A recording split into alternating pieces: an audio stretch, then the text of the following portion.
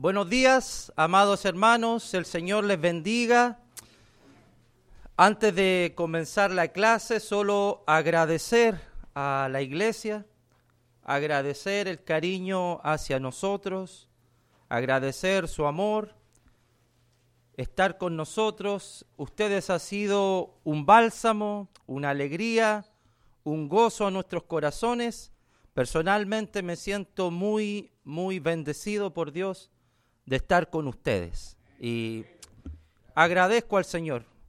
Me gozaba ahí escuchando a mi hermano cantar alegre. A pesar de las adversidades, Dios es bueno. Amén. Gracias, hermanos, por la oportunidad de poder servir juntos a nuestro Dios. Hoy día la palabra está en el libro de Tito, en el capítulo 3. Por favor, vamos ahí. Capítulo 3 de Tito. Estuvimos el miércoles estudiando el capítulo 2, ¿verdad? Vimos algo del contexto de la carta que Pablo deja a Tito en Creta para que pueda corregir deficiencias que están pasando en las iglesias en Creta. Una de las grandes deficiencias que hay, según el capítulo 1, verso 5, es que muchos hombres contumaces están entrando en las iglesias de Creta, trastornando casas enteras, nos dice el capítulo 1, verso 11. Tito tiene la gran labor de parar esta situación y también de establecer ancianos para que sean los ancianos quienes deben proteger y cuidar el rebaño luego que él no esté. Dentro de las iglesias en Creta había un gran desorden, no solo porque los judíos están entrando a las iglesias y están trastornando casas enteras, sino que la iglesia en Creta estaba recién madurando. Había muchas cosas que tenían que desarrollar. Y dentro de esto, Pablo en el capítulo 3 va a recordar quiénes eran ellos antes de ser llamados por nuestro Dios, nuestro Salvador. Nuestro pasaje está capítulo 3, verso 4 al verso 7. Vamos a dar lectura a la palabra de Dios. Pero cuando se manifestó la bondad de Dios, nuestro Salvador, y su amor para con los hombres, nos salvó, no por obras de justicia que nosotros hubiéramos hecho, sino por su misericordia, por el lavamiento de la regeneración y por la renovación en el Espíritu Santo, el cual derramó en nosotros abundantemente por Jesucristo nuestro Salvador, para que, justificados por su gracia, viniésemos a ser herederos conforme a la esperanza de la vida eterna. Este para mí, es un tremendo pasaje que creo que nos va a animar mucho a todos nosotros en esta mañana. Pablo empieza con un pero en el verso 4. Pero es un contraste de lo que él ha venido diciendo. Es la contraparte del argumento, ¿verdad? Pero es el contraste de lo que Pablo ha venido diciendo desde antes, ¿verdad? ¿Y cuál o qué es lo que Pablo ha venido enseñando desde los versículos anteriores para llegar al pero o al contraste de lo que él quiere enseñarnos? Miren lo que dice el verso 1 al 3. Ahí está, para ponernos en contexto. Recuérdales. Esto es algo que ellos sabían, pero tenían que recordárselo. Recuérdales que se sujeten a los gobernantes y autoridades, que obedezcan, que estén dispuestos a toda buena obra, que a nadie difamen, que no sean pendencieros, sino amables, mostrando toda mansedumbre para con todos los hombres, porque nosotros también éramos en otro tiempo insensatos, rebeldes, extraviados, esclavos de concupiscencias y deleites diversos, viviendo en malicia y envidia, aborrecibles y aborreciéndonos unos a otros. Eso es lo que quería que se dijera. Este es uno de los pasajes más tristes de la Escritura. Porque este es el corazón del hombre sin Dios. Los pasajes más tristes de la Escritura: Génesis capítulo 3, la caída del hombre por el pecado; Romanos capítulo 3, destituidos de su gloria por el pecado; y Tito capítulo 3. Este pasaje muestra el corazón del hombre sin Dios. Así éramos, porque nosotros también éramos, dice Pablo. Se incluye el apóstol en este pasaje. Nosotros también éramos así.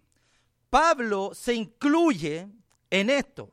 Tito también está incluido. Los cretenses están incluidos y también nosotros. Todos estuvimos en esa condición. El versículo 3 fue nuestro estilo de vida por mucho tiempo. Fuimos insensatos. Fuimos personas rebeldes. No nos sometíamos a nadie. Extraviados, sin rumbo, sin saber para dónde ir. Esclavos de concupiscencias y deleites diversos. Vivíamos según lo que nuestro corazón nos dictaba. Éramos esclavos de nuestros deseos. También dice el verso, viviendo en malicia y envidia. ¿Sabe lo que significa viviendo en malicia y envidia? Viviendo en malicia, deseándole el mal a las personas. Y viviendo en envidia, deseando el bien de las personas. Y aborreciéndonos unos a otros. Ese fue el corazón del hombre sin Dios. Muy triste. Este es un versículo muy triste. Porque así estábamos, todos nosotros. Pero la buena noticia es, en otro tiempo. Ya no. Eso es lo que fuimos. ¿Fuimos insensatos? Sí lo fuimos. ¿Fuimos personas rebeldes? Sí. ¿Fuimos extraviados? Sí. ¿Vivíamos según nuestras propias concupiscencias? Sí. ¿Aborrecíamos a los demás? Sí. ¿Éramos envidiosos? Sí. Pero en otro tiempo, dice el verso 3, ya no. En otro tiempo vivíamos así. Ese fue nuestro estilo de vida por muchos años. Pero ya no. ¿Sabe por qué? Mira el verso 3 nuevamente. Porque nosotros también éramos en otro tiempo insensatos, rebeldes, extraviados, esclavos de concupiscencias y deleites diversos, viviendo en malicia y envidia, aborrecibles y aborreciéndonos unos a otros. Verso 4. Pero, ahí está el contraste, pero cuando se manifestó la bondad de nuestro Dios. Aquí está el contraste de Pablo. Fuimos así, fuimos rebeldes, fuimos extraviados, pero Dios. Quiero que se grabe esas dos frases, pero y Dios, porque ¿sabe lo que está diciendo Pablo? Nosotros vivíamos en malicia, pero Dios no es así. Este fue nuestro corazón antes, pero Dios no es así. Nosotros fuimos rebeldes y extraviados, pero Dios no es así. Nosotros vivíamos en concupiscencias, pero Dios no es así. Nosotros nos aborrecemos unos a otros, pero no Dios. Dios no es así. Amén, hermanos. Dios no es así. Dios es todo lo opuesto. Pablo está haciendo un gran contraste entre lo que es el corazón del hombre sin Dios y lo que es el corazón de Dios. Dios es todo lo opuesto a nosotros. Dios es totalmente distinto a nosotros. El hombre podía vivir así, pero no nosotros. Esto nos muestra claramente que ninguna persona en este mundo puede tener un cambio real en su corazón sin la presencia de Dios. Es imposible, porque nuestro corazón es el verso 3 sin Él. Y es imposible tener un cambio real en nuestras vidas sin la presencia del Rey con nosotros. Por eso, solo para pensar, cuando hablamos del Evangelio a las personas y no les queremos predicar el bautismo porque pensamos tiene que cambiar primero para ser bautizado, jamás va a cambiar, porque el corazón de una persona sin Dios es el versículo 3. No podemos esperar cambios si la gente nos entrega primero al Señor. Es imposible, porque nuestro corazón está extraviado. No podemos tener cambios reales en nuestra vida si no habita el Rey de todo en nuestros corazones. Amén. Dios es distinto, y cuando nos encontrábamos en esa condición del verso 3, totalmente perdidos, extraviados y esclavos de nuestros propios deseos, Dios, que es todo lo opuesto, sabe que lo que hace con hombres y personas como nosotros, derrama dos cosas: su bondad y su amor. Verso 4, pero cuando se manifestó la bondad de Dios nuestro Salvador y su amor para con los hombres. Mientras los hombres estábamos totalmente perdidos, Dios manifestó toda su bondad sobre nosotros. Mientras los hombres nos aborrecíamos, Dios derramó su amor sobre nosotros. Se recuerda el día miércoles cuando hablamos del capítulo 2, que la gracia se había manifestado en todo su esplendor. La misma palabra manifestación está aquí en el verso 4. Pero cuando se manifestó la bondad y el amor, la palabra manifestación significa una luz que ha venido para alumbrar todo, para llegar a todas partes, para llegar incluso a la oscuridad más profunda. Lo que está diciendo Pablo en palabras simples es: Dios ha dado en esto su amor y su bondad en su máxima expresión. Toda la bondad de Dios y todo su amor lo ha dado. Podemos verlo claramente. Por eso a veces me cuesta, cuando estoy orando, decirle al Señor: derrama tu amor sobre mí. Si ya lo he derramado todo. Si ya he derramado toda mi bondad sobre ustedes. ¿Conocíamos la bondad de Dios? Sí, y el amor de Dios desde el Antiguo Testamento. Recuerde cómo comienza Génesis. Todo lo que Dios hacía era bueno, era bueno, era bueno en gran manera. Vemos la bondad de Dios desde el principio y el amor de Dios hacia la humanidad. Pero en este pasaje, Dios derramó todo su amor y toda su bondad en su máxima expresión. Quiero ver tu amor, Señor. Quiero ver tu bondad.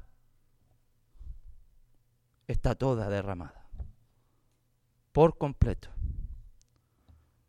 Por hombres con el corazón del versículo 3.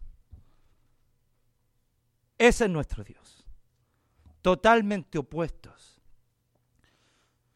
Cuando habla de amor, ¿qué tipo de amor es el que Dios derramó en este pasaje?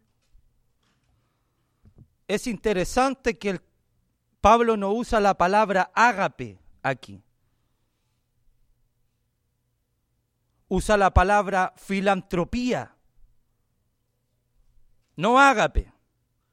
Y es muy idóneo, porque fileo, amor, y antropos, humanidad, lo que está diciendo Pablo es, mientras los hombres nos aborrecíamos, nos odiábamos unos a otros, Dios amó esa humanidad. Ama al hombre, aunque viva perdido. Y lo demuestra enviando toda su bondad y todo su amor. Amén, hermanos. Ese es nuestro Dios. Ese es nuestro Señor. Lo que responde esto es, hablábamos de las motivaciones el miércoles, ¿verdad? De las motivaciones para estar sirviendo al Señor. Esta es una respuesta a eso. ¿Fuimos insensatos? Sí. Pero ya no lo somos. ¿Sabes por qué? Porque el verso 5 dice, verso 4 y 5, pero cuando se manifestó la bondad de Dios nuestro Salvador y su amor para con los hombres, Él nos, dígalo, nos salvó. ¿Sabes por qué ya no somos insensatos? Porque Él nos salvó. ¿Sabe por qué ya no somos esclavos de concupiscencias? Porque Él nos salvó. ¿Sabe usted por qué ya no queremos ser personas rebeldes? Porque Él nos salvó. ¿Sabe usted por qué ya no hablamos mal de los gobernantes? Porque Él nos salvó. ¿Por qué no nos aborrecemos unos a otros? Porque Él nos salvó. Esa es la respuesta.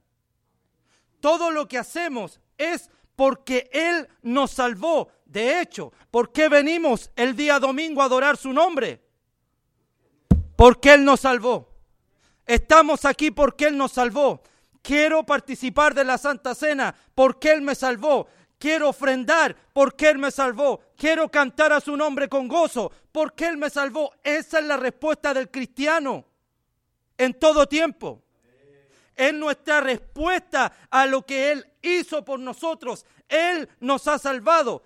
Y eso debe motivarte y motivarme a mí. Gloria al Señor por eso. Él nos salvó. Esa es la buena noticia. A hombres insensatos, rebeldes, extraviados, esclavos, perdidos y aborrecibles. En ese momento envió su amor en su máxima expresión y su bondad para salvarnos. ¿Qué les parece? Bendito sea el Señor. Él nos salvó. Pablo va a mostrar ahora cómo nos salva. Primero va a decir lo que no nos salva y luego va a decir lo que sí nos salva. Verso 5. Nos salvó. Escuche, lo primero, no por obras de justicia que nosotros hubiéramos hecho. Hermanos, la salvación no es por obras. Ningún esfuerzo humano puede salvarnos, porque no es por obras. Nada de lo que usted pueda hacer o yo pueda hacer nos salva, porque no es por obras. Y de hecho, para que quede más claro, Pablo no dice cualquier obras, dice obras de justicia. Las mejores obras que podamos hacer, las más buenas, no te salvan. ¿Sabes por qué? No es por obras, ni las más justas, ni las mejores, porque no es por obras. Noé no puede ser salvado por lo que hizo, ni Moisés por el gran trabajo que hizo, ni Elías, ni Jeremías, ni los profetas del Antiguo Testamento. ¿Por qué? Porque no es por obras. No es por lo que hagamos. Ningún intento humano puede salvarnos a nosotros, porque la salvación no es por obras. De hecho, nada de lo que hagamos nos puede salvar, porque no es por obras. Pero no quiero que se confunda con esto. Si nos está pasando por la mente, bueno, si no es por obras, no hagamos nada en la iglesia. No se le pase por la mente eso. No es lo que quiero decir. Y para que nos quede claro, vea el verso 8. Palabra fiel es esta, y en estas cosas quiero que insistas con firmeza, para que los que creen en Dios procuren ocuparse en buenas obras. Iglesia, ¿creemos en Dios? ¿Debemos hacer? Entonces, ¿el cristiano hace o no hace obras? Claro que sí, pero le voy a explicar por qué. No hacemos obras para ser salvados, porque la salvación no es por obras. Hacemos obras porque somos salvados. Es nuestra respuesta a la salvación de Dios. Por eso nos ponemos a su disposición. Todas las obras que hagamos es porque Él nos salvó. Eso es todo. Eso debe motivarnos mucho más a hacer mejores obras. Amén. Porque Él nos salvó. Como dice Efesios 2, nos dice que Dios nos ha dado la salvación por gracia, no por obras, para que nadie se gloríe, pero creados en Cristo Jesús para buenas obras. Los hijos de Dios hemos vuelto a la vida. Dios nos ha sacado del versículo 3, nos ha puesto en su reino, nos ha dado la salvación, y nuestra identidad como cristianos se ve a través de lo que hacemos para la gloria del Señor, pero no para ser salvados. Ya somos salvados. ¿Amén? ¿Lo cree o no lo cree? Somos salvados, pero no por lo que hemos hecho, por lo que Él hace. El verso 5 ahora nos va a mostrar lo que sí nos salva. Mire, verso 5, nos salvó no por obras de justicia que nosotros hubiéramos hecho, sino, número 1, por su misericordia. La misericordia de Dios es lo que nos salva. Misericordia. Dolor.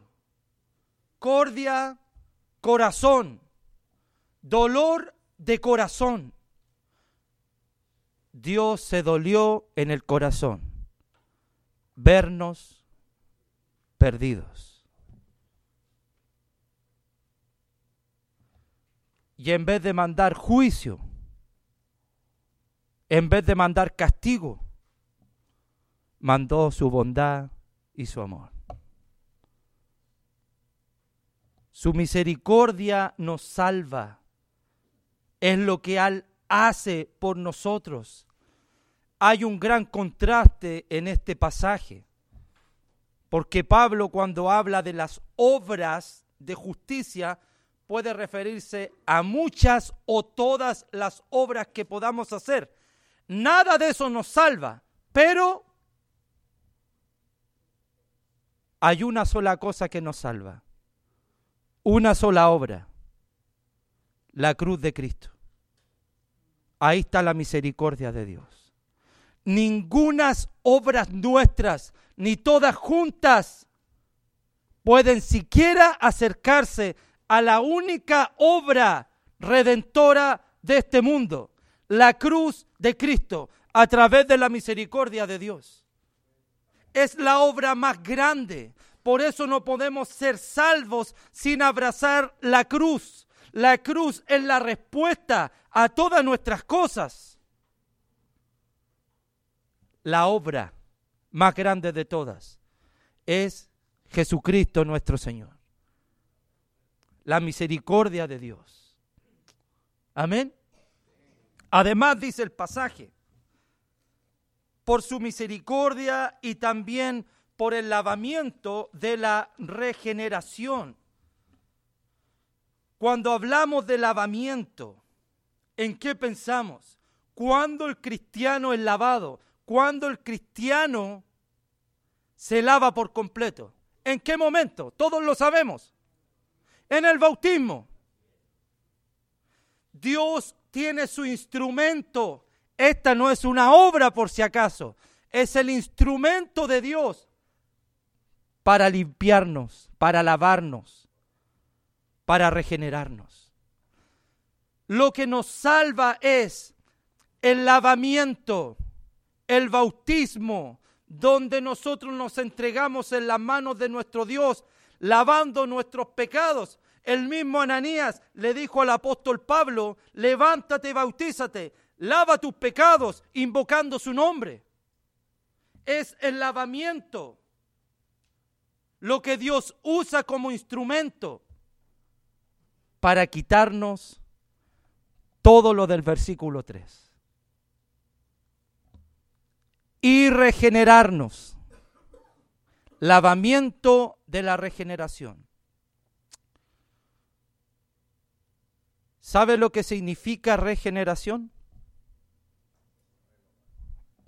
¿Sabes cuál es la palabra en el texto original?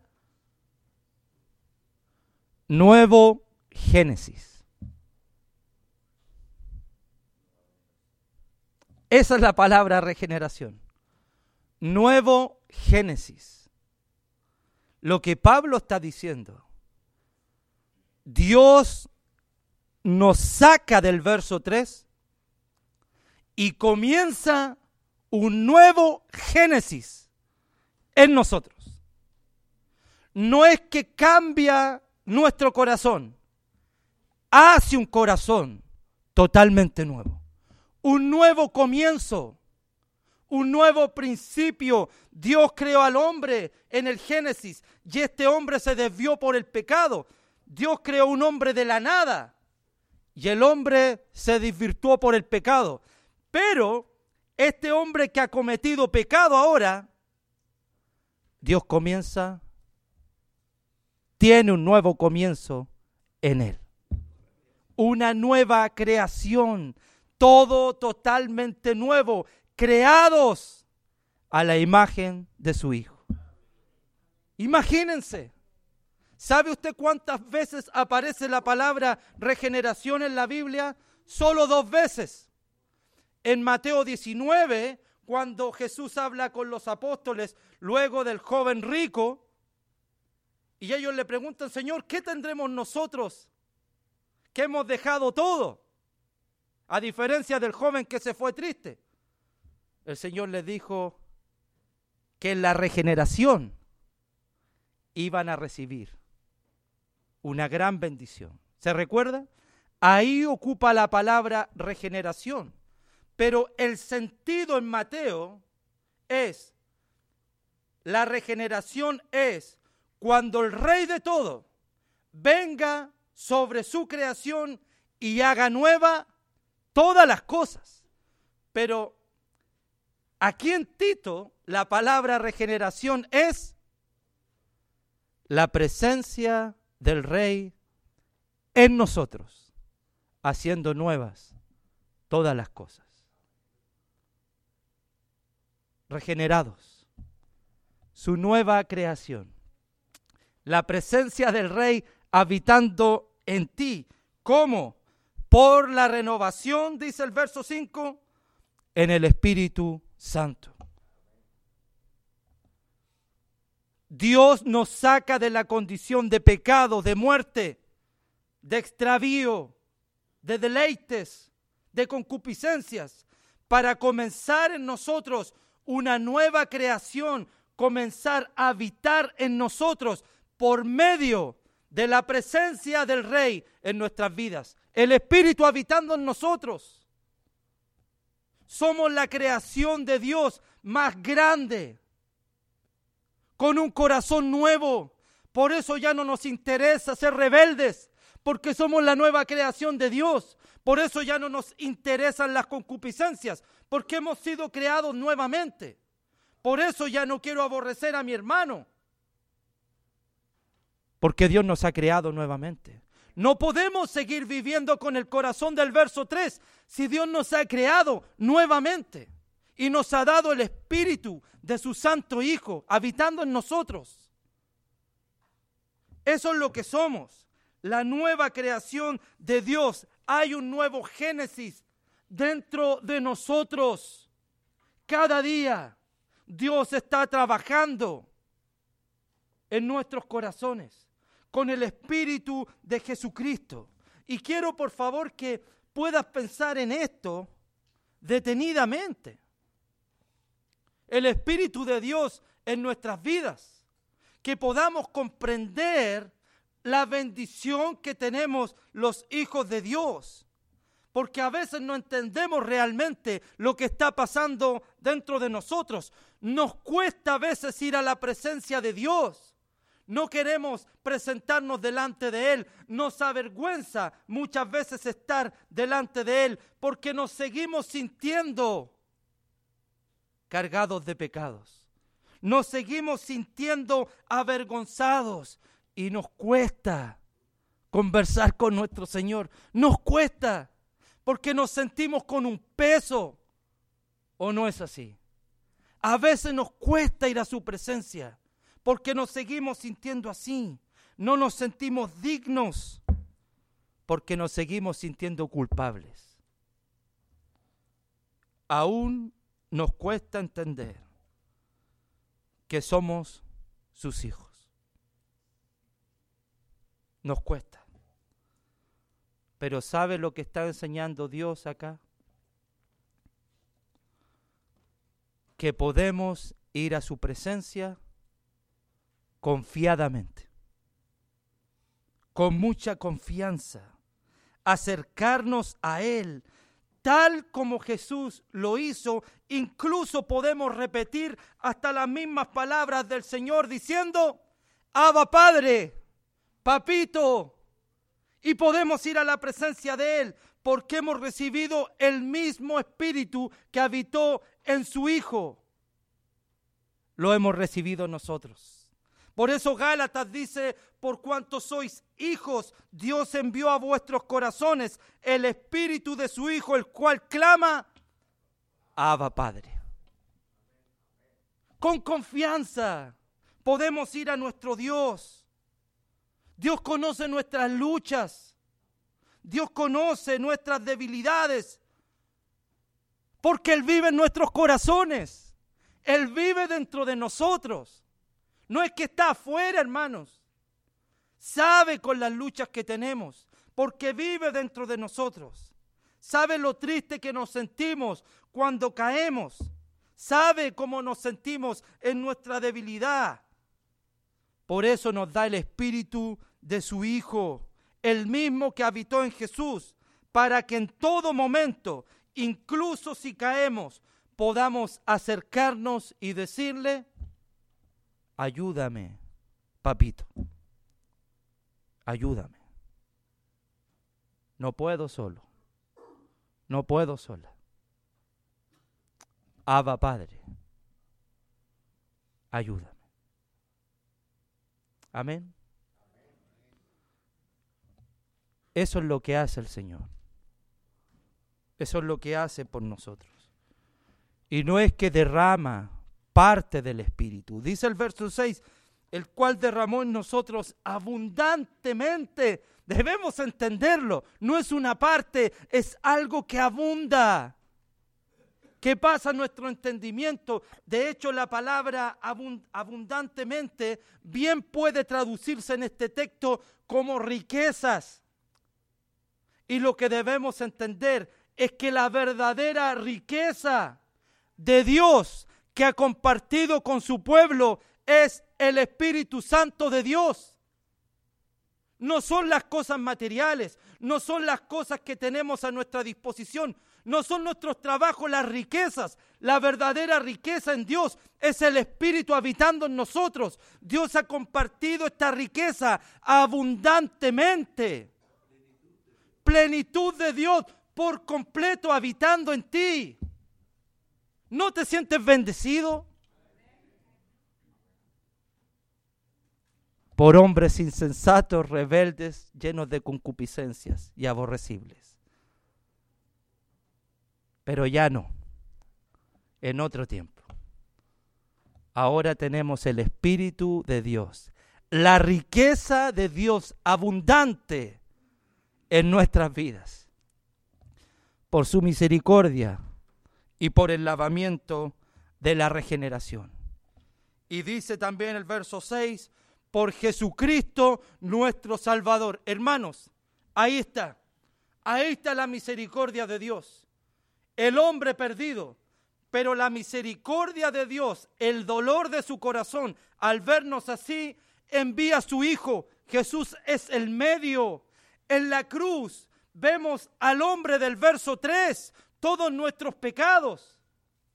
Pero en la cruz también vemos toda la bondad y el amor de Dios por nosotros. Jesús es la respuesta de Dios para sacarnos de lo que fuimos. Jesús es la misericordia de Dios para que podamos entender el gran amor. Ahí está el gran amor de Dios por todos. Ahí está la gran bondad de Dios por todos. Aunque nuestros pecados también están ahí, están siendo clavados. Pero Dios está mostrando en su máxima expresión en la cruz todo su amor, su bondad y su misericordia. Jesús es el medio. Y te fijas en este pasaje que el Dios Trino está trabajando. Los tres trabajando. Dios viéndonos, el Padre, perdidos, pero derrama su misericordia. El Padre preocupado de su creación. El Espíritu Santo viniendo a habitar en nosotros. Y Jesucristo dándose por nosotros. El Dios eterno trabajando en conjunto para que usted y yo podamos disfrutar su salvación. Padre, Hijo y Espíritu trabajando en unidad para nosotros. ¿Cómo no trabajar en unidad su pueblo? ¿Cómo no ser uno? ¿Cómo no perdonarnos unos a otros? ¿Cómo no abrazarnos? ¿Cómo no servir juntos? Si es el mismo Dios que nos da el ejemplo para nuestros propios propósitos. Amén. Y dice verso 7, para que justificados por su gracia, declarados justos. Para que justificados por su gracia, declarados inocentes. Justificados por nuestro Dios. Eso es lo que hace nuestro Dios. Justificados por su gracia, nos justifica. Nos pone como inocentes a personas que éramos culpables. Esa es nuestra esperanza. Nos justifica y podemos hacernos la pregunta, ¿cómo? Si Romanos capítulo 3, verso 10 dice que no hay justo, ni aun uno. Y aquí dice Pablo que somos justificados. ¿Hay justificados o no hay? ¿Hay justos o no hay justos? Claro que sí, amén, pero no por nosotros, por nuestro Dios que nos salvó, que envió a su Hijo y que envía al Espíritu. La gracia de Dios es lo que nos justifica, no nuestras obras. La gracia de Dios es la que nos lleva a la presencia de Dios y nos va a llevar a su casa celestial. La gracia de Dios es la que nos salva y nos justifica a todos nosotros. Y por esa gracia le servimos y hacemos buenas obras.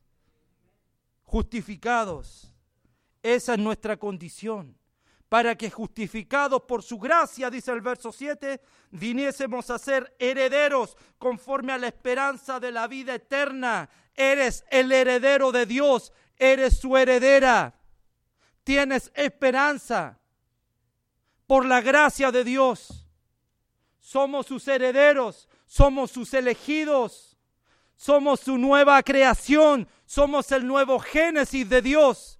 La iglesia de Cristo es la nueva creación de Dios para alumbrar el mundo, para que otros puedan venir a través de nosotros. Si quieres comenzar a hacer buenas obras, las mejores obras son: da a conocer la salvación de Dios. La obra más grande, demos a conocer la salvación de Dios. Esa es la obra que podemos hacer juntos, como el Padre, el Hijo y el Espíritu trabajan juntos en unidad para salvar. Nosotros que hemos sido salvados, trabajemos en unidad para salvar a otros, porque somos salvos. En conclusión, fuimos extraviados, perdidos y esclavos. Pero en otro tiempo, ya no. Dios derramó su bondad y su amor por completo sobre nosotros. Nos salvó por su misericordia a través de Jesucristo y nos lavó y comenzó un nuevo Génesis en nosotros. Su Santo Espíritu vive dentro de nosotros. Somos justificados, tenemos esperanza y recibiremos la herencia. Si por alguna razón seguimos viviendo a veces con el corazón del verso 3, ya no lo hagamos, porque Él nos salvó. Amén. Simplemente es eso, porque Él nos salvó. Y si en esta mañana hay alguien que no ha comenzado un nuevo Génesis en su vida, puede hacerlo. Si en esta mañana quieres ser lavado y regenerado, puedes hacerlo. Si en esta mañana quieres que habite el Espíritu de Dios dentro de ti, solo debemos arrepentirnos y bautizarnos. No te vayas sin eso, si no lo hemos hecho, para que podamos esperar todos juntos las casas y la morada celestial. Amén. La meta del cristiano, con esto termino, no es la salvación, porque ya somos salvos. La meta del cristiano no es la salvación, alcanzarla, porque ya somos salvos. La meta del cristiano es tener una relación íntima con nuestro Dios cada día hasta llegar a verle cara a cara. Amén, mis hermanos. Les animo a todos a que sigamos siendo fieles a nuestro Dios. Que ya el corazón del verso 3 desaparezca y que Dios cumpla en nosotros el nuevo Génesis que comenzó. El Señor les bendiga. Gracias por la oportunidad.